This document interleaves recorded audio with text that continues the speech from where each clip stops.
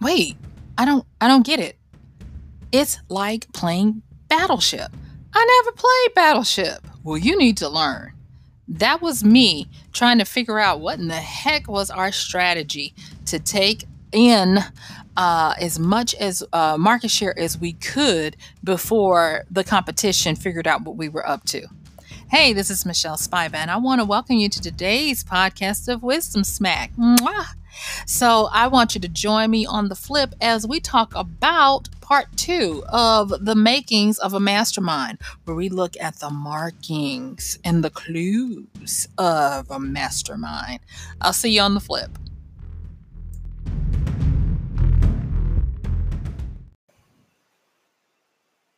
I sat there feeling small as the guys around the table got engrossed in, and then we can do this, and we can have them thinking of that, and we can do that. And I was scratching my head and looking over at some of the ladies at the table as we looked on and shook our head. See, we had a task. And this was when I worked at a major American based airline. And I worked in the revenue management department, but the sub department of that was the pricing and forecasting of pricing department. And we were all responsible for different regions and sections of domestic and international flight patterns for this particular airline. And because we were in this place called revenue management, it was awesome, it was wonderful, and it was hard, and it would make you feel small and humiliated because some of the best minds were coming together to try to figure out how to use our existing resources to make more revenue. Now, I could go into the times and how we had to do this because the price of fuel was skyrocketing. We were on the brink of bankruptcy, but ain't nobody got time for that because we are talking about the mastermind and all the complexions and markings of it. Well, I shouldn't say all because I only have a few minutes. I'm going to take some highlights. How about that? We'll do that.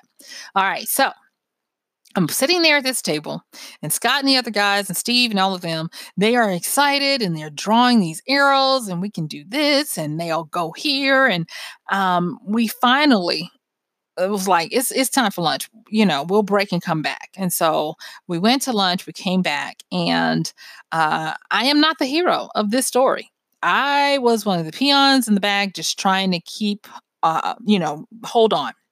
So when we get back and we start to get our assignments that were now divvied out to us based on this master plan, I looked at it and I was just like, oh, this is like whack a mole. Why didn't you guys just say we're going to have them play whack a mole? And they were like, because it's not as cool. And I was livid. So we set about playing whack a mole where we would strategically put sales in places where this airline would have to respond because they were the major market shareholder. Now, they knew what we were trying to do, but we knew what their resources were like. And our objective was to engage their resources enough where while they were putting out those fires, we were able to slip in and start to gain market share in a particular market that we were announcing new service to. So that's that. Now, did I think it was a mastermind kind of thing that came up with this?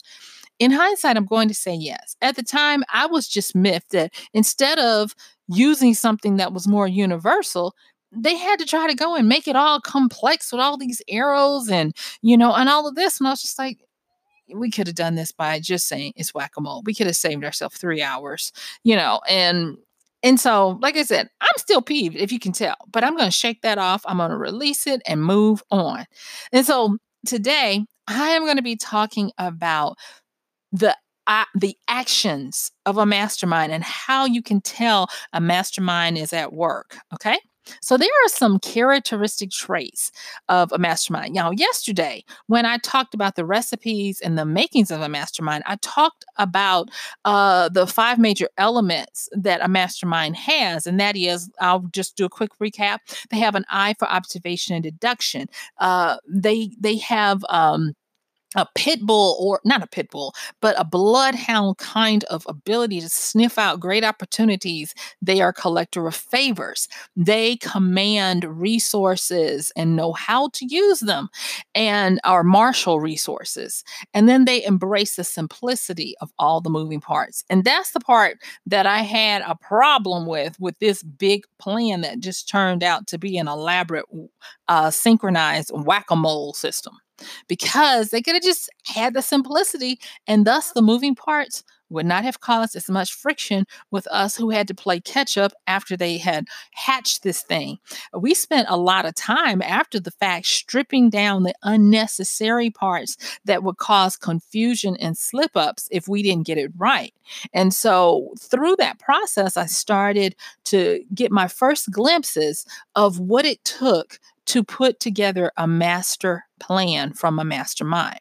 Now, I want to get um this in your head. If you have ever been skeptical or paranoid about something, if you've ever saw the whimsy in something, or if you tend to be like a mischievous sprite, trolls included, if you are a strategist or a maker, then you have the makings of being a mastermind. There's this movie that I watched when it not when it came out. I think it was a few years after. Yeah, and it's called Red Cliff with two F's, and it's by John Woo, the famous director. But it's in Chinese and it has English subtitles. You can still get it on Amazon. You have to rent it or buy it, but you can get it, and it is worth it. Now, the version that we can see is not the full length epic version that was released in China, but it's I think it's done in a way that you get the point, and it's a great movie. Now, why am I talking about a movie where I'm talking about the masterminding? The one thing that I will say is that a lot of masterminds understand strategy and warfare. And they understand it because they have limitations on their power, their reach, their scope, and their resources. And so they have to take what is available and make magic with it. And the revenue management department that I worked in this airline was cutting edge. It had revenue management had only been around for maybe 20 years by this time. And so it was still a development with the advent of automations and the ability for the heavy lifting of plans to be automated and computerized. And so we were working in this vast Wow West where anything goes. I was at this airline at the time when they decided to change out silverware for upgraded plastic silverware to save on the cost of fuel, because fuel was going up, and at the time people were getting bigger. I'm not going to say fatter. People were getting bigger, and so it was taking more fuel to fly people around because they had more girth. So you can't make your passengers lose weight before they get on the flight, but you can take out pillows and you can take out silverware and replace it with plastic. So that's the kind of environment we were looking at. And this movie to me is a great example of the strategy. Not only the cinematography and the beautiful storylines that interweave themselves with suspense and thriller and humor and all of it. It was beautifully done. I can't say enough about just the enjoyable quality. But what I do want to say is I want to talk about how you can see how a mastermind works. And the movie is centered around a specific strategist. But in that movie, you also have many other people doing mastermind things. There is the daughter of one of the leaders who is a mastermind in her own right, and how she infiltrates the enemy. And if you watch it, or if you've already watched it, watch out for the way she wraps herself, you know? That is brilliant. And even the way it's displayed at the end. So there are a lot of different things to say about this movie. And it's called Red Cliff. It came out in 2008. And it's about the Three Kingdoms back in around 208 Common Era, and feudal China. And it's a beautifully done movie, but it also gives you different perspectives of masterminding plans and how they come into fruition. It even shows you the difference between a short term plan and a long term plan. And I really wish had been able to see that movie while I was working in revenue management, because I would have gotten big, major aha moments. Because at the time, I was not a strategist and I had to learn by the skin of my teeth. So, as you can tell, that's one of the biggest traits or the complexions of a masterminder. You have to learn strategy. And going back to that game, Battleship. Battleship is simply whack-a-moling, dropping in an area where you think a battleship is going to be until you get enough hits to sink it. That's the short of it. And so, like I said, that's a type of strategy. But strategy goes so much further. It's game theory, it's warfare, it's innovative thinking, it's orientational, ontological. It's all of these different things that we don't have time to go into today, but I'm just going to suffice to say, strengthen your strategy game. If you will be a mastermind, strengthen your strategy game and learn how to revenue manage. In part one, I talked about, I referred to a movie on Netflix that's currently on Netflix called The Black Godfather. And in that movie, they talked about how he would take a piece of paper and he would just start drawing names and circles and arcs, and he would figure out a way to put different resources together to make something happen. And usually, what he was making happen had never been done before. So not only was he a mastermind, he was a innovative mastermind, creating things that were never done before. So he did not have a blueprint to even go by to figure out, how do I make this happen? And that is one of the things that I love about this whole masterminding thing. So now, after you embrace strategy and consider how to manage the resources and the revenue that you have at hand, the next thing that I'm going to talk about is things that you already have that I've already mentioned. Like, for instance, having a healthy level of skepticism and even paranoia.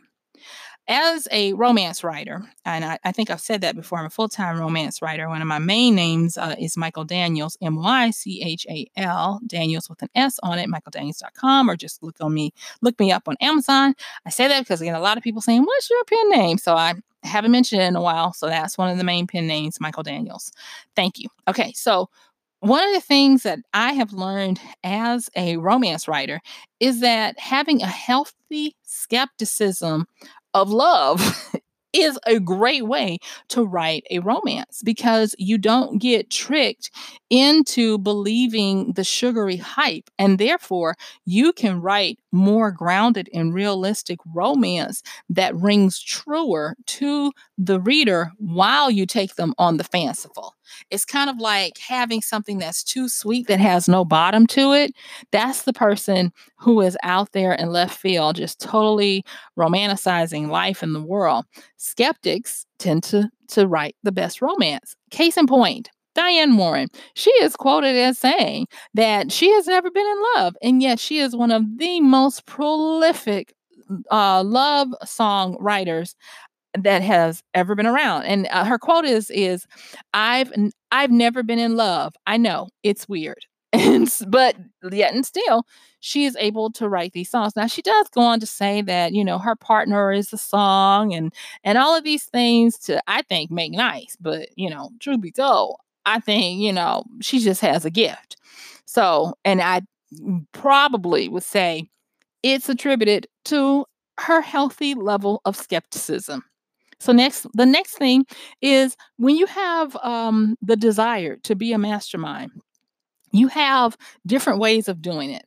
So whereas you have the Black Godfather who did things behind the scenes and he understood power that is secretive or hidden, And you can find those different types of power. I referenced that book, The 48 Laws of Power by Robert Greene. He talks about those types of power, uh, where he used the covert or hidden power or the puppet master power, if you want to be that crass. Then you have the others that have no problems with being above the board, on top, and just totally out there with the way they mastermind things there. And I don't want to say they're showboats, but people love these types of masterminds who are over the top. Now, when I tried to think of ones that were over the top, I didn't really come up with anyone that I'd like to highlight. So I'm going to say people that are masterminds who are just really good at what they do.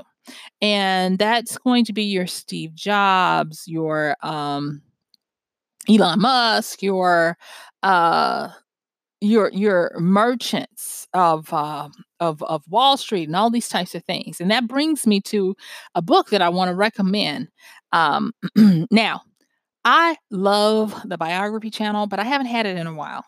But I do remember a series on it that was called The Merchants of Retail, and it highlighted J.C. Penney's and Levi Strauss, Woolworths, Walgreens. I mean, not Walgreens, Woolworths, Macy's, the Macy's brothers, and all of these different ones. And I was so inspired, and it was because they were exhibiting the parts of the mastermind that I talked about. Like most of them had an eye for opportunities. A lot of them were able to observe and deduce trends of what would be upcoming, and they were able to not.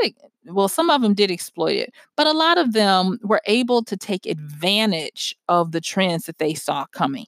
And so I just enjoyed it. But it wasn't until I started reading different books. Now, I have two favorite biographers that do really well.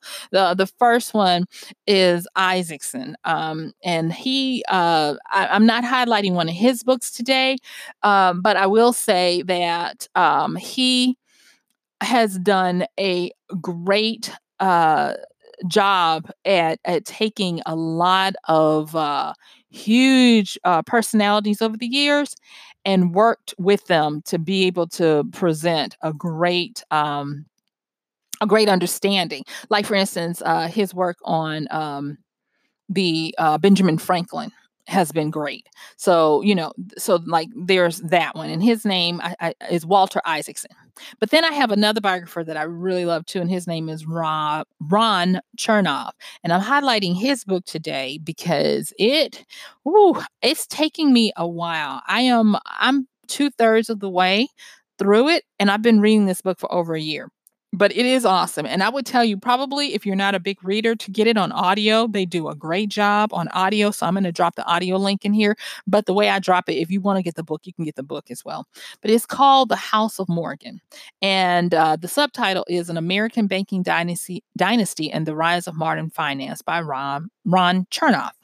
And I highlight this because what he does is, like Walter Isaacson, he gives you not only the things that the people were doing, but he shows their mental processes better than I found a lot of biographers do. See, I'm all about what was going on with you. How did you orient to your world? What made you tick?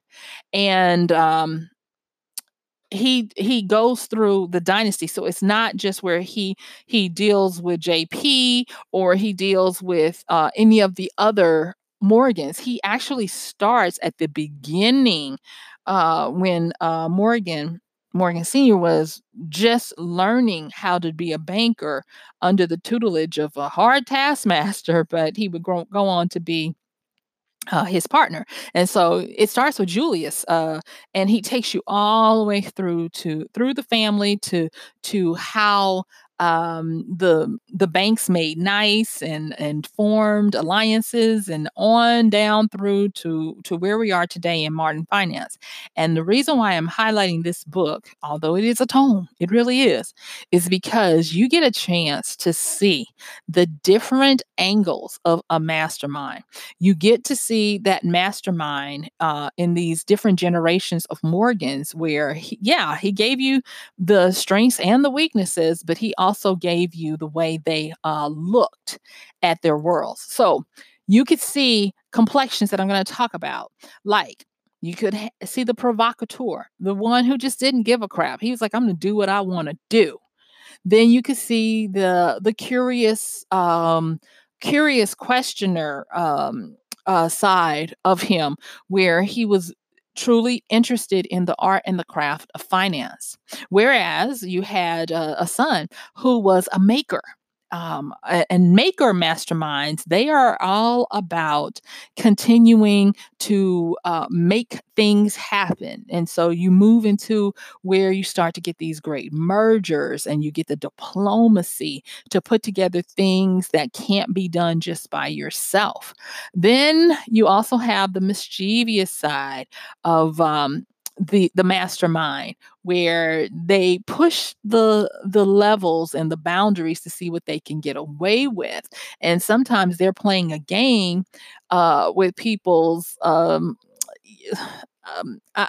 temperances to see. Like, for instance, there's a great part in the book that talks about Theodore Roosevelt and Morgan and their particular relationship. And then it also talks about uh, um, uh, Teddy Roosevelt afterwards. So it's like I said, it's a large landscape of the dynasty and the history, and it's a big book. But I have learned so much, and I have been able to see what people do as they mastermind their ways through things. Okay, so what I want to what I want to make sure I drive home when I'm talking about the markings of a mastermind is that, yes, they have all of those traits I talked about yesterday when you have the mastermind, but then they also have these complexions to their personalities where they can be natural skeptics. They don't get caught up in the folly or the hype. They actually are able to cut through and see the real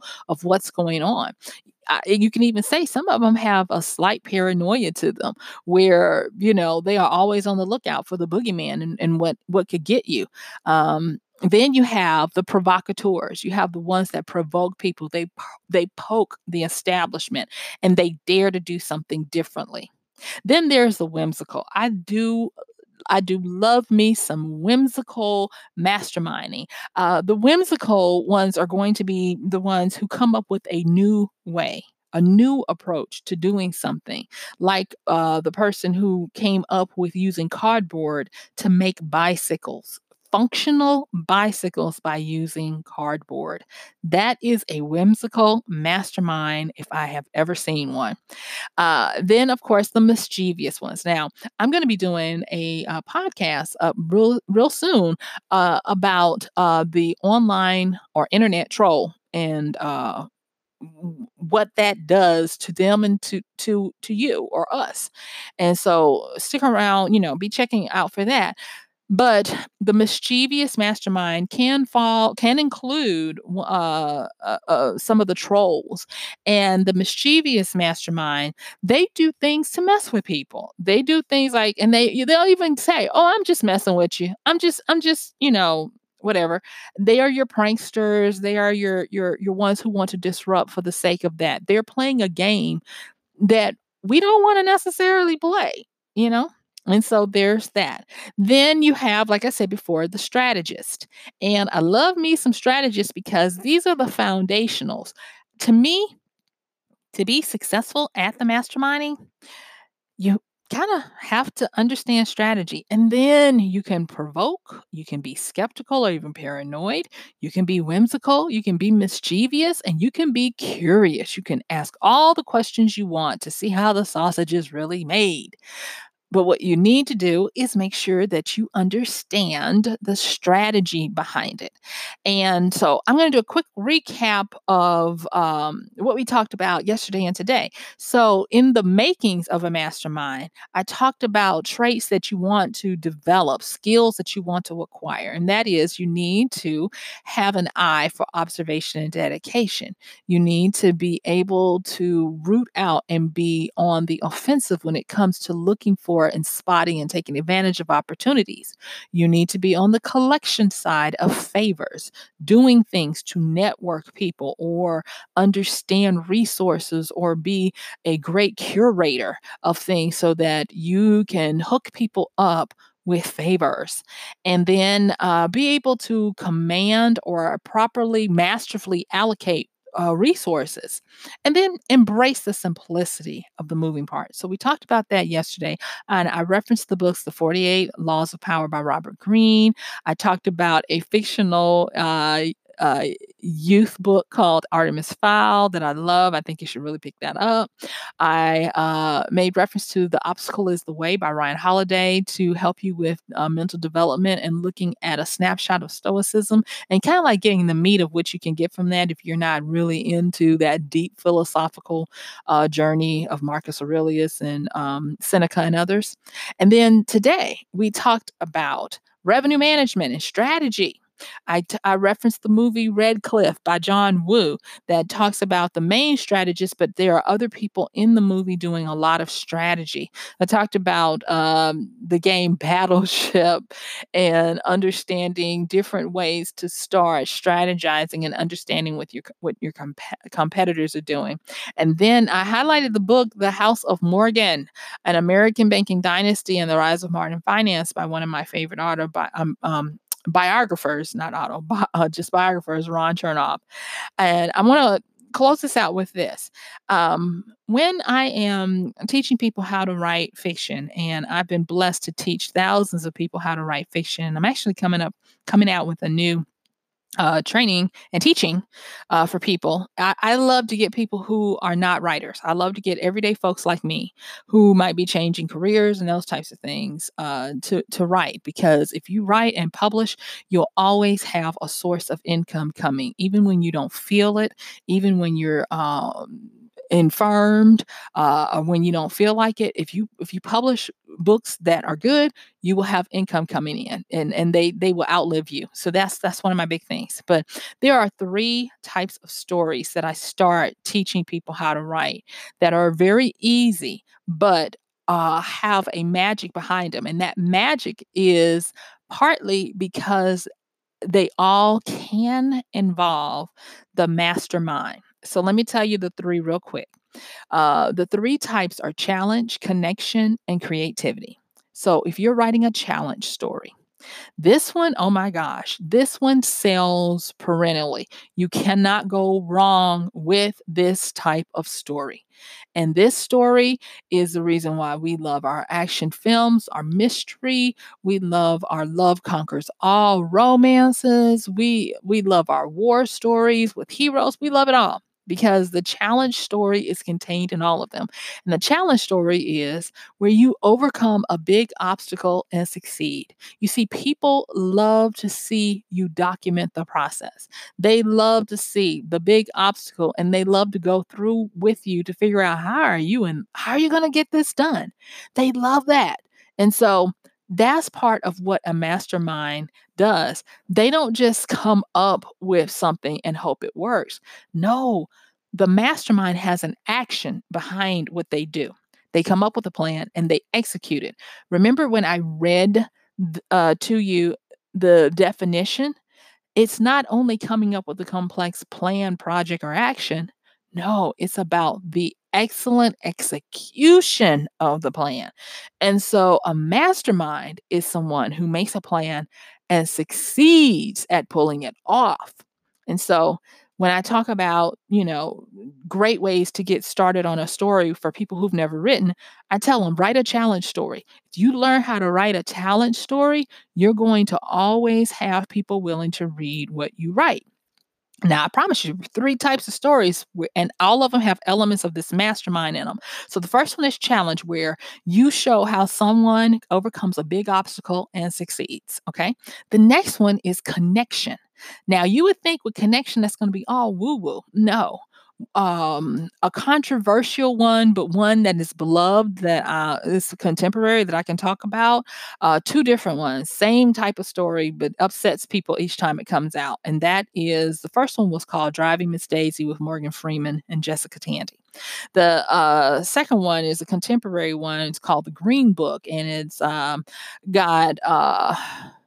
Marashad Ali. I always mess up his name, and I forget the other gentleman's name. Oh, forgive me.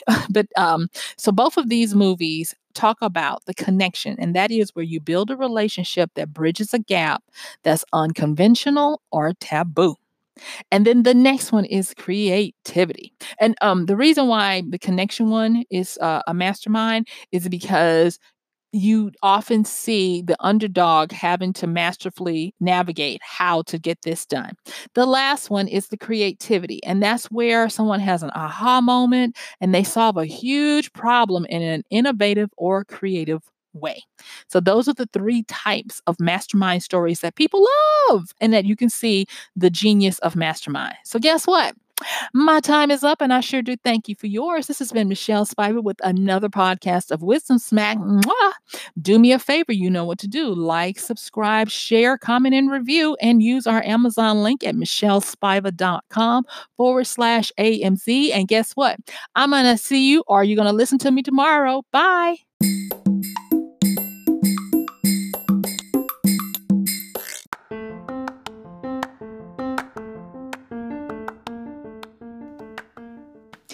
And that's going to do it for today's podcast of Wisdom Smack with Michelle Spiva. If you like this podcast, please help us get the word out. Like, comment, subscribe, and even share.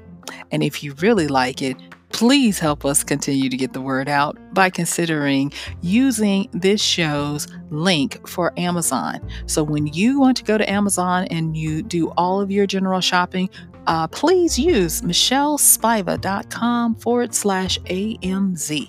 It's simple as that. It doesn't cost you anything extra, and this show might receive a little bit of commission that will go towards helping to further get these episodes out to you and to others. So thank you so much for listening. This has been Michelle Spiva with Wisdom Smack. Bye.